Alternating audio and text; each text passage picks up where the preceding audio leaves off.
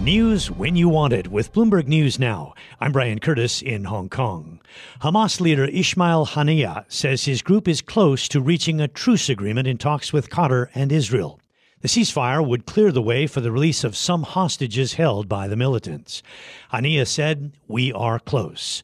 The comments come after President Biden said that Israel and Hamas were closing in on a deal to free some of the hostages.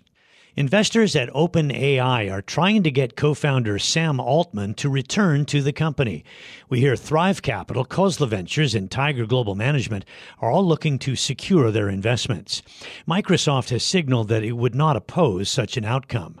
Microsoft CEO Satya Nadella says no matter what happens, OpenAI needs governance changes. Surprises are bad, and we just want to make sure that things are done in a way that will allow us to continue to partner well. That's about it, right?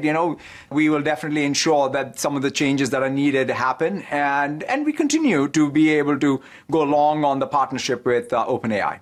The OpenAI board earlier replaced Sam Altman with Emmett Shear, the former CEO of Twitch. In other news, Citigroup is cutting more than 300 senior manager roles. We get more from Bloomberg's Jenny Serrain. Citigroup has been telegraphing this for some months now. Back in September, they announced that they were going to embark on this huge restructuring. And at that point, it was basically, Jane Fraser, who's their CEO, had kind of laid out what her executive management team would look like and had basically directed those folks to, make sure that the rest of the company looks like her EMT. And so we have the next phase of those changes today. Citigroup has racked up about $650 million in severance charges. These are part of cutting 7,000 positions over the first 9 months of this year. In China, the Premier Li Qiang has been named the head of a new body overseeing the country's financial sector.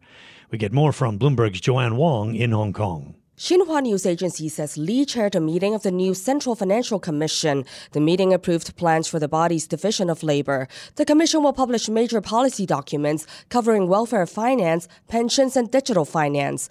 Premier Li is seen as business-friendly with strong loyalty to President Xi Jinping. He was made premier in March, replacing Li Keqiang. The report confirms that the premier remains influential in setting financial policy alongside Vice Premier He Lifeng. In Hong Kong, I'm Joanne Wong, Bloomberg Radio.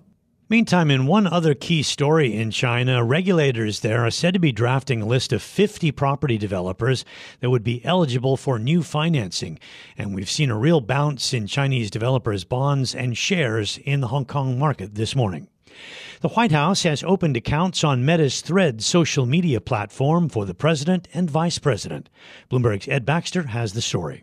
The White House says it's just another way to meet people where they are. It says it's been using different forms of media since the beginning of the administration, and this has been in motion for several weeks now. But the timing does come in the wake of Elon Musk's endorsement of anti-Semitic content, and according to sources, the White House is not considering ending its use of X accounts because of that, although they do say the Musk post angered Biden and his aides. Ed Baxter, Bloomberg Radio.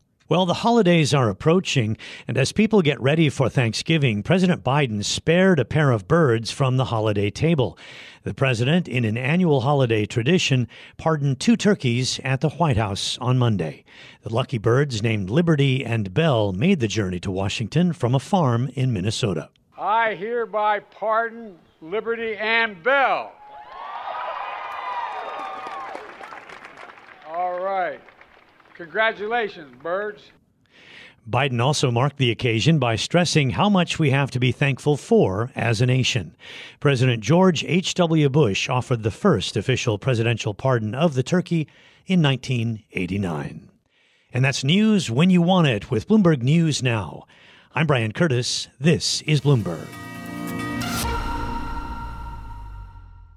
The countdown has begun. This May, 1,000 global leaders will gather in Doha for the Qatar Economic Forum powered by Bloomberg, held in conjunction with our official partners, the Qatar Ministry of Commerce and Industry and Media City Qatar, and premier sponsor QNB. Join heads of state, influential ministers, and leading CEOs to make new connections and gain unique insights. Learn more at QatarEconomicForum.com.